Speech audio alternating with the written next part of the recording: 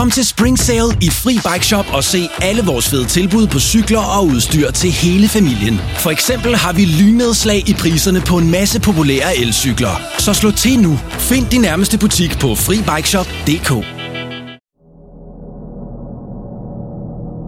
Det var fredag aften, den 8. november 1988. S-toget mod Høje Taastrup rullede ind på Rødovre Station.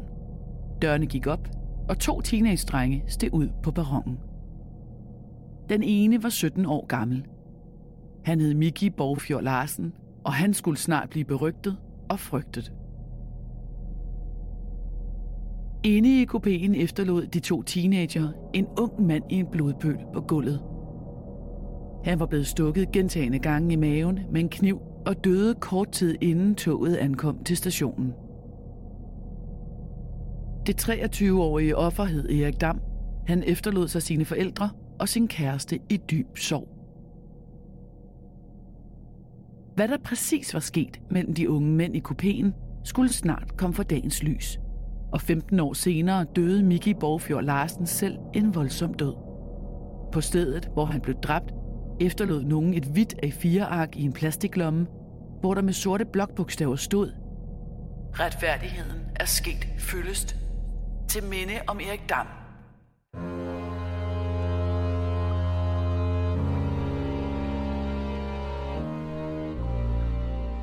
Du lytter til Mord i Nord. En podcastserie om nogle af de mest opsigtsvækkende drabssager fra Norden.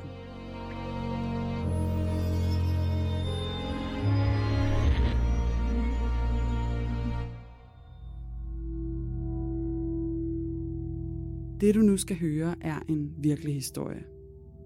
Den er researchet og fortalt af Janne Aagaard og læst op af Le Gammeltoft.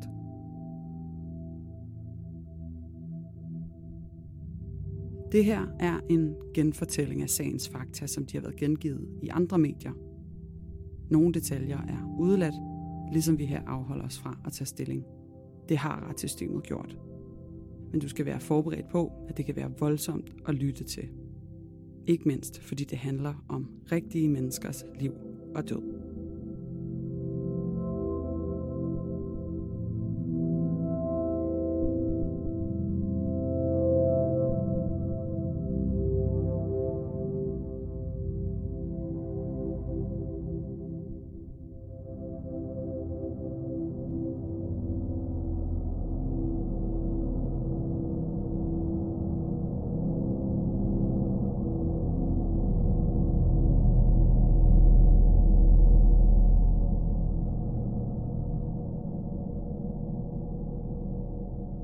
Da Miki Borgfjord Larsen kom til verden den 7. marts 1971, troede hans mor næppe, at han ville vokse op og blive en af de mest frygtede mænd i den danske underverden. For hvem tror det om sin egen søn? Som ganske ung blev Mikis mor alene med sønnen i lejligheden på Skanderupvej i Rødovre, da Mikis far forlod dem. Det viste sig, at Miki var noget af en håndfuld. Miki var lille af sin alder, men han var absolut ikke bange for noget som helst. Han kom i klammeri med kammerater og lærere, og i fritiden satte han ild til en lastbil, en iskiosk og til kælderen i den boligblok, hvor han og moren boede. Da han gik i 2. klasse, blev han mistænkt for at bryde ind i bilerne på boligblokkens parkeringsplads og sælge rovet til pushere i området. De sociale myndigheder valgte at tvangsfjerne Miki i en alder af 8 år. Det var noget, som Miki altid ville hade sin mor for. Hun kæmpede ikke engang for mig, sagde han mange år senere til sine venner. Han kom i første omgang til en plejefamilie, men det gik ikke specielt godt. Han blev i hvert fald hurtigt sendt videre til optagelses- og iagttagelseshjemmet Vitskyld Kloster i Himmerland. En selvejende institution fortrinsvis for drenge i 14-16 års alderen. Institutionen findes ikke længere i dag. Den lukkede i 1991. Miki var en del yngre end de andre unge, der var placeret på Vitskyld Kloster. Det er ikke til at vide, om det var, mens han opholdt sig der, at han begyndte at drikke og ryge hash. Men efter et stykke tid tog hans bedstefar kontakt til myndighederne, og foreslog, at Mickey i stedet kom på skoleskibet Fulton, så han kunne blive afrettet og komme væk fra alkoholen og stofferne. Skoleskibet blev ledt af skipper Mogens Fro Nielsen, der havde som mission at få adfærdsvanskelige drenge på ret kurs med konsekvens og kærlighed. Men hans indsats var spildt på Mickey, der foretrak at leve på gaden.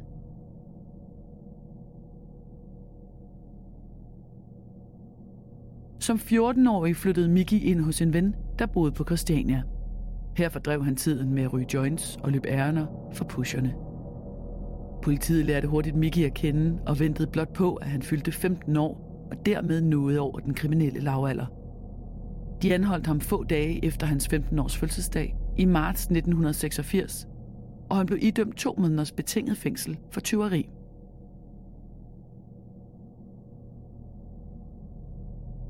Derefter undgik Mickey at blive anholdt eller fængslet i næsten 2 år.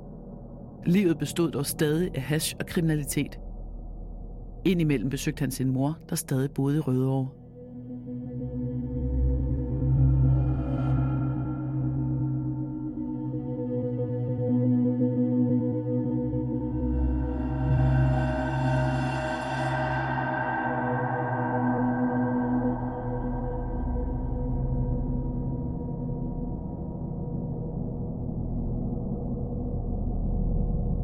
Den 8. november 1988 hang den nu 17-årige Mickey ud på caféen Nemoland på Christiania sammen med en 2 år ældre ven. Som altid var Mickey fuld og skæv, så de 2 unge blev smidt ud af caféen. Udenfor sad en træt, polsk turist, som de overfaldt. Først tog Mickey kvælertag på den 36-årige mand og bankede ham for at få hans penge. Offeret havde ikke mere end 100 kroner på sig, som han beredvilligt gav til sine 2 overfaldsmænd. De 2 teenager forlod den polske turist, men Mickey ombestemte sig pludselig. Han gik tilbage og stak den 36-årige mand 5 gange i maven med en kniv.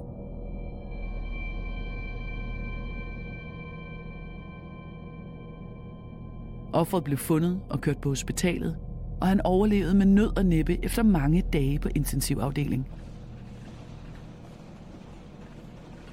De 2 unge gik grinende op på spiseloppen for at spise aftensmad, og bagefter tog de ind til hovedbanegården.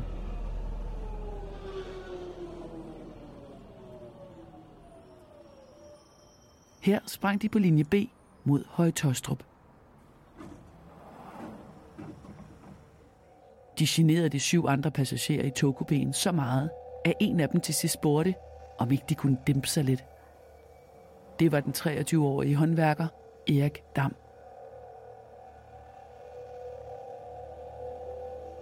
Jeg har migræne, sagde Erik. Mickey tog sin kniv frem og sagde, jeg skal fandme give dig hovedben. De andre passagerer flygtede forskrækket ind i en tilstødende kupé.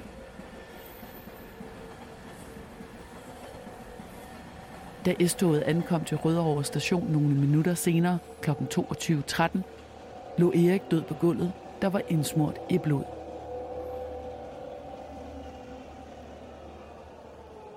Han havde 8 dybe knivstik i brystet, maven, ryggen og på hænderne.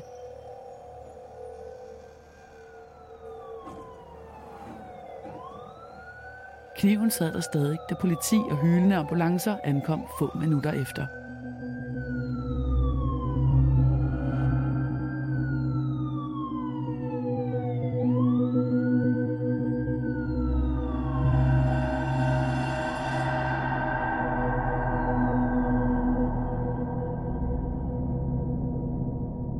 Det skulle vise sig at være relativt nemt at finde frem til gerningsmanden.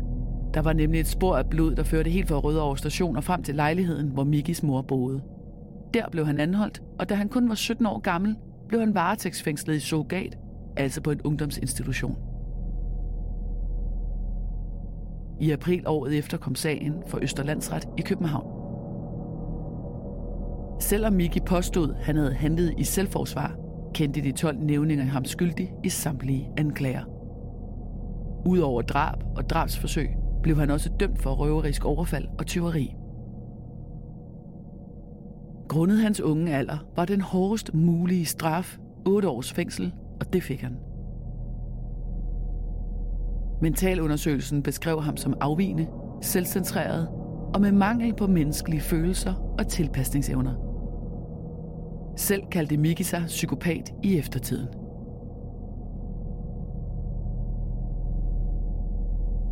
Med god opførsel kunne Miki se frem til en prøveløsladelse i løbet af 3-4 år. Da han var fyldt 18 år på domstidspunktet, nemlig april 1989, røg han til Vridsløse lille statsfængsel. Her mødte han Hells Angels-rockeren Jørn Jynke Nielsen, der afsonede en dom for drabet på en anden rocker med kaldenavnet Makrallen. Når Jørn Jynke Nielsen begynder afsoningen af sin 16-års fængselsstraf, bliver der særbehandling til ham. Der sidder en række andre medlemmer i fængsel for tiden, og deres styrke og sammenhold betyder automatisk, at enhver, også fængselspersonalet, ikke undgår at yde dem en eller anden form for respekt. Miki forsøgte at indynde sig hos Jynke. De hærdede rocker grinede ofte af den unge Miki, men hans frygtløshed aftvang respekt, og han blev optaget som supporter.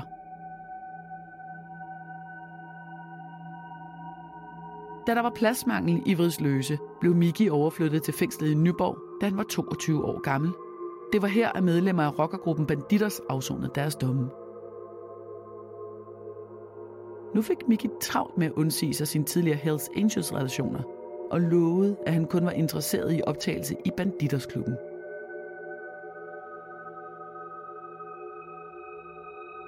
På sin første uledsagede udgang planlagde Miki et røveri på en tankstation og medbragte en skarpladt pistol i en stjålet bil. Det gav ham 7 måneders fængsel oven i den straf, han allerede var i gang med at afsone. I 1994 blev han prøveløsladt, og som det første besøgte han Banditersklubben på Lolland, hvor han mødte den daværende præsident Jim Tindan. Han blev hurtigt fast inventar i klubben, hvor han servicerede gruppens medlemmer, holdt orden i klubhuset og agerede chauffør, når der var brug for det. Miki fik et lån til en Harley-motorcykel af klubben og blev snart fuldgyldigt medlem. Han mødte også sin kommende kone i det år og fik sig en ny bedste ven, nemlig Lennart Elkær Christensen, som var over ham i hierarkiet i Banditers. Lennart begyndte at date Mikis kones søster, og snart delte de 2 gode venner også svigermor.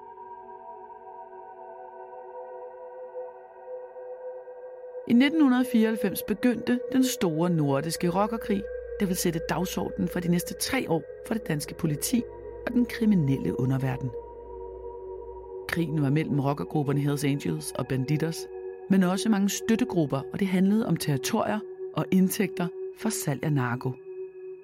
I løbet af de 3 år, krigen reelt set varede, blev 9 bandemedlemmer dræbt i Skandinavien. Der skete 74 mordforsøg, mange på åben gade med uskyldige civile ofre.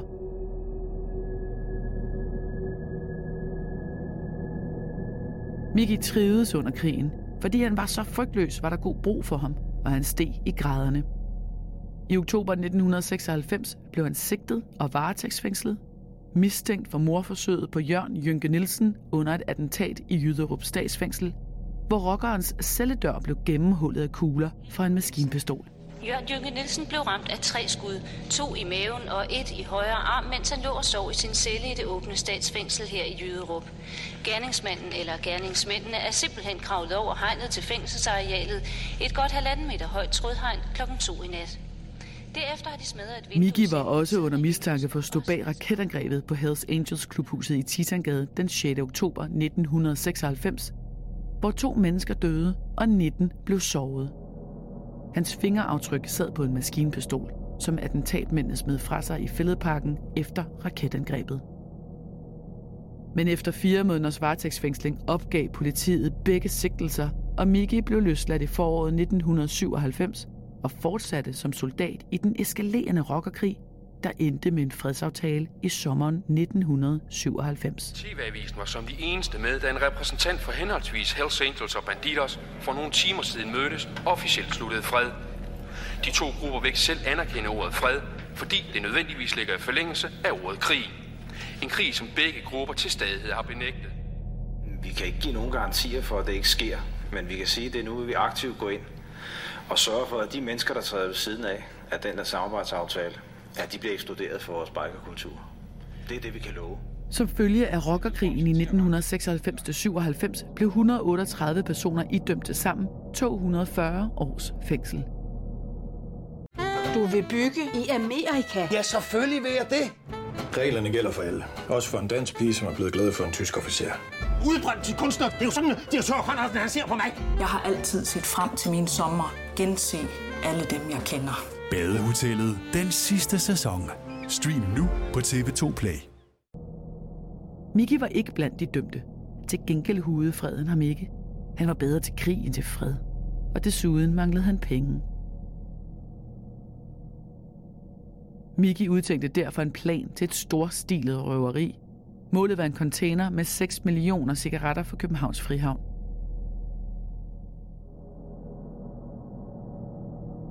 For garvede kriminelle var cigaretter bedre end guld. De var nemme at stjæle, nemme at komme af med og umulige at spore. Mickey tog ud på havnen og troede en kranfører til at flytte containeren med cigaretter over på en lastbil, han havde stjålet til formålet. Han tjente så mange penge på salget af de stjålne 6 millioner cigaretter, at han købte en sort BMW og stolt viste den frem i klubben.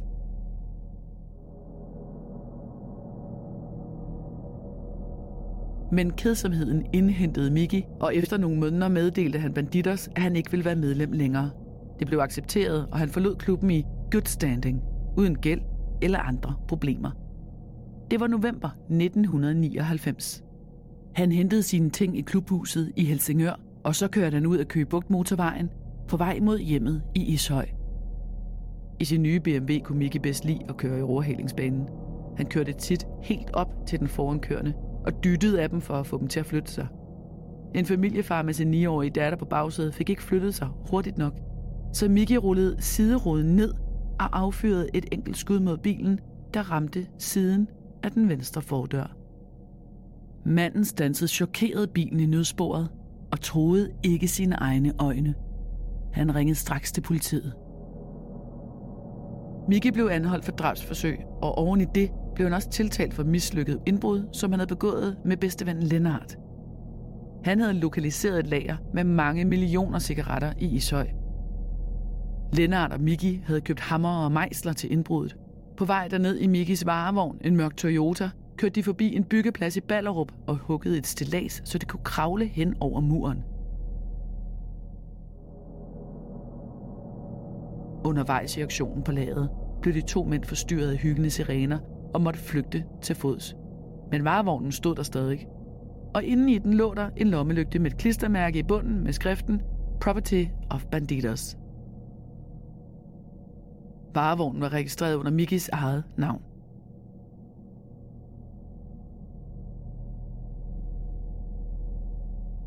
Mickey skulle fremstilles i et grundlovsforhør for at blive begæret varetægtsfængslet.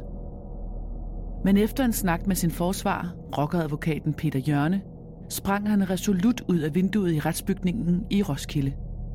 Under flugten smadrede han sit højre knæ, men han formåede at humpe videre.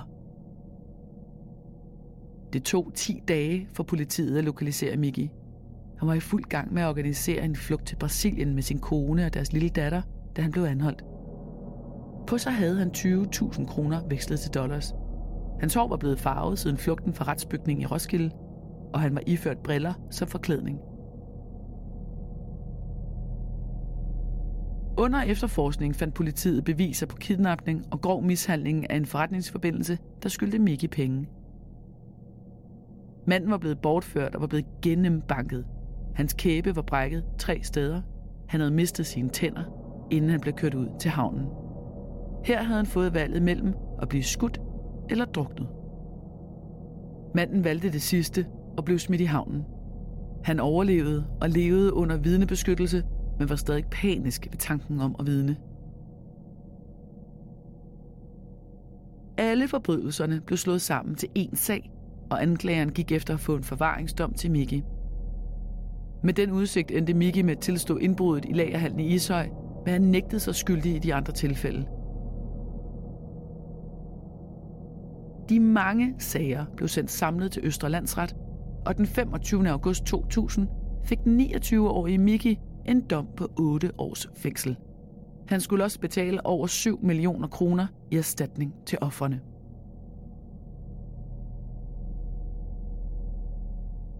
Men da Mickey indrømmede indbruddet i Ishøj, fjernede han samtidig Lennarts alibi. De to svogere havde nemlig samstemmende aftalt, at de skulle sige, at de var på besøg hos deres svigermor den aften. Så Mickeys tilståelse førte til, at Lennart fik 1 års fængsel for indbruddet, og venskabet mellem de to kølnede betragteligt.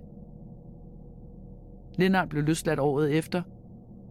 Ikke lang tid efter hans løsladelse blev en rocker ved navn Karate Claus myrdet. Karate Claus var et højtstående medlem af Bandidos og havde været livvagt for gruppens præsident. Den 21. marts 2001 blev han likvideret med 26 skud foran sit hjem i Vandløse, da han kom hjem fra et restaurantbesøg med sin kæreste. Politiet havde flere gange advaret ham om, at han var på Bandidos dødsliste, fordi han havde forladt klubben i bad standing. Lennart blev afhørt og sigtet for drabet, men det viste sig, at han havde et skudsikkert alibi. Han fandt senere ud af, at det var Mickey, der havde angivet ham til efterforskerne.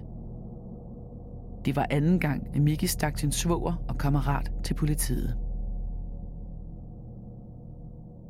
I 2013 udkom Lennarts selvbiografi, Expect No Mercy, en rockers erindringer. Her beskrev Lennart, hvordan han begyndte at planlægge likvideringen af sin tidligere bedste ven, Mickey Borgfjord Larsen.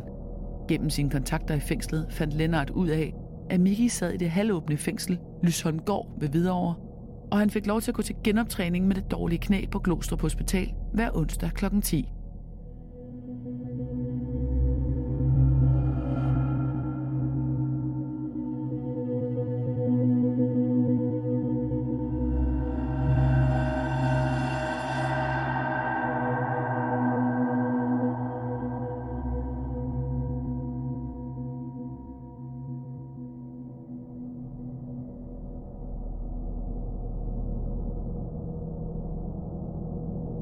I september 2003 indkøbte Lennart 3 kilo trotylsprængstof for 15.000 kroner. Af en bekendt fik han en indføring i bombebygning og detonation.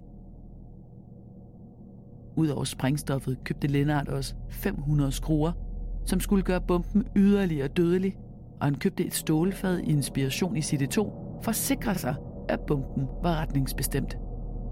Han aftalte med 2 venner, at de skulle bistå attentatet og hjælpe ham med at udsveje det planlagte gerningssted, nemlig parkeringspladsen foran hospitalet i Glostrup, hvor Mickey gik til genoptræning hver onsdag. Lennart indkøbte også 2 mobiltelefoner hos en HA-supporter, der havde en telefonbutik i Rødovre-centret.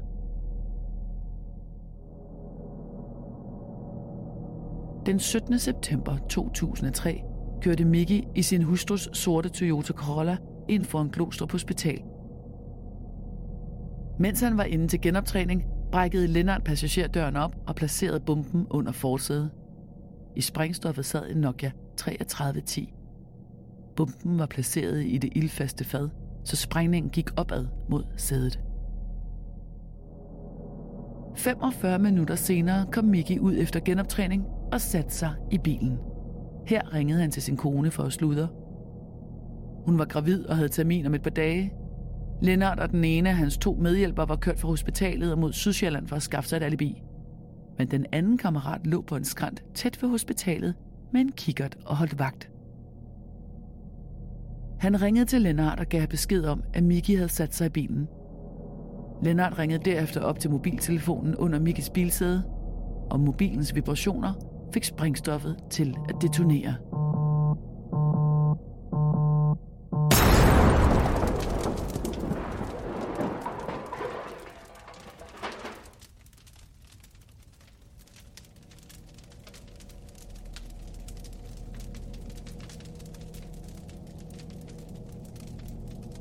Den kraftige eksplosion gav genlyd.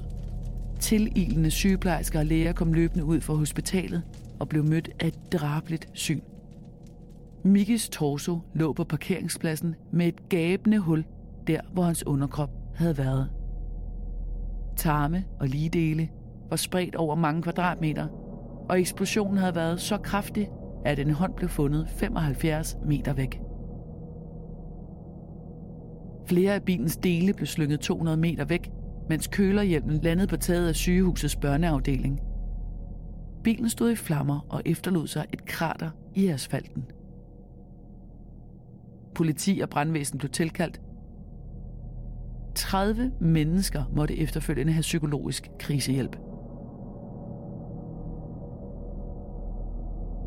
Kriminalteknikerne brugte flere dage på gerningsstedet og på at samle ligedele op. Da de identificerede liget som Micki Borgfyr Larsen, 32 år gammel og bosiddende i et åbent fængsel, droppede de teorien om, at der kunne være tale om terrorhandling. Som den lokale politiinspektør udtalte til pressen, Micki havde jo mange fjender. Lennart tog hen til en ven og gik i boblebad for at fjerne partiklerne fra sprængstoffet.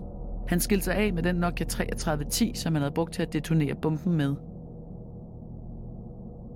Senere på dagen tog han til fodboldtræning med vennerne.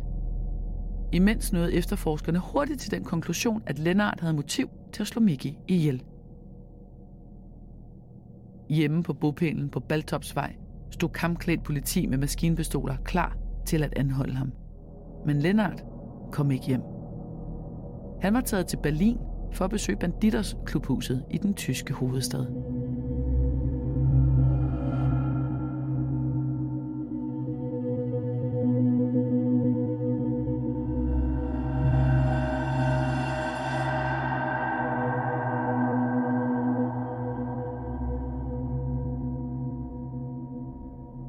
De kommende dage finkæmmede politiet området omkring Glostrup Hospital og fandt en klovnemaske med tilhørende paryk i en grøftekant på motorvejen. Teorierne var mange. Var Lennart far til det barn, som Mickis kone skulle føde dage efter? Var det deres fælles svigermor, som var blevet træt af Micki og havde opfordret til likvideringen? Kunne der være andre rockergrupper, der havde motiv til at slå Micki ihjel?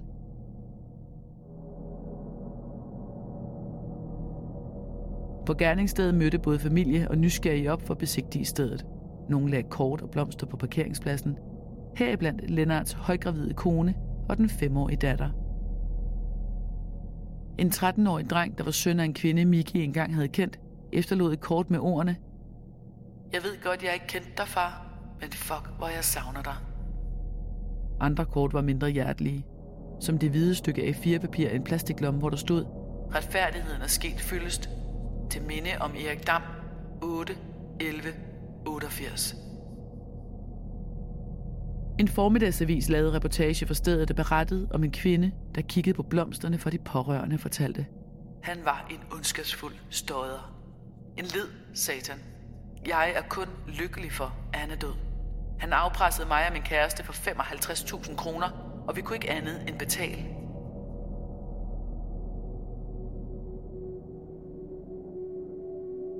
Da Lennart havde sundet sig i Berlin, bestemte han sig for at tage hjem til Danmark og til sin familie. Ved ankomsten talte han med sin advokat og sikrede sig, at han ikke var eftersøgt. Men politiet havde gennemført aflytninger af hans bil, hans bopæl og mobiltelefoner. Nogle måneder senere blev han først anholdt og dømt for biltyveri, og mens han afsonede 10 måneder for det, blev han opsøgt i sin celle i Vridsløse Lille og sigtet for drabet på Micki. Efter et møjsommeligt efterforskningsarbejde havde politiet indhentet vidneudsagn fra ekspedienten i telefonbutikken i Rødovre, hvor Lennart købte de 2 Nokia-telefoner. Politiet havde fået numrene på de SIM-kort, der var købt i nærheden, og trawlet igennem 20.000 teleoplysninger fra masterne på gerningsstedet op til likvideringen. Teknikerne havde endda bygget en kopi af bomben og afsprængt den i en Toyota for at efterprøve, om vibrationerne fra en Nokia 3310 kunne detonere sprængstof. Udover den 32-årige Lennart Elkjær Christensen, blev den 29-årige Banditers rocker Jakob Andersen, også kaldet Hip-Hop, tiltalt for drabet. Men den tredje person, der hjalp til ved attentatet, blev aldrig identificeret. Under retssagen i Østre Landsret i maj og juni 2005 nægtede begge tiltalte så skyldige. Men de blev dømt alligevel. Først fik de begge livstid, og året efter nedsatte Højesteret straffen til 16 års fængsel, fordi ingen andre var kommet til skade. Lennart blev prøveløsladt den 1. november 2014 og er så vidt vides på fri fod. Jakob Hip-Hop Andersen blev også prøveløsladt, men han blev anholdt igen i 2018 og idømt 10 års fængsel for besiddelse af 270 kilo hash og en AK-47-riffel. Det gav ham 10 års fængsel, og oveni kom en retsstraf på 5 år og 4 måneder for drabet på Miki. Han kan søge om prøveløsladelse igen i 2030.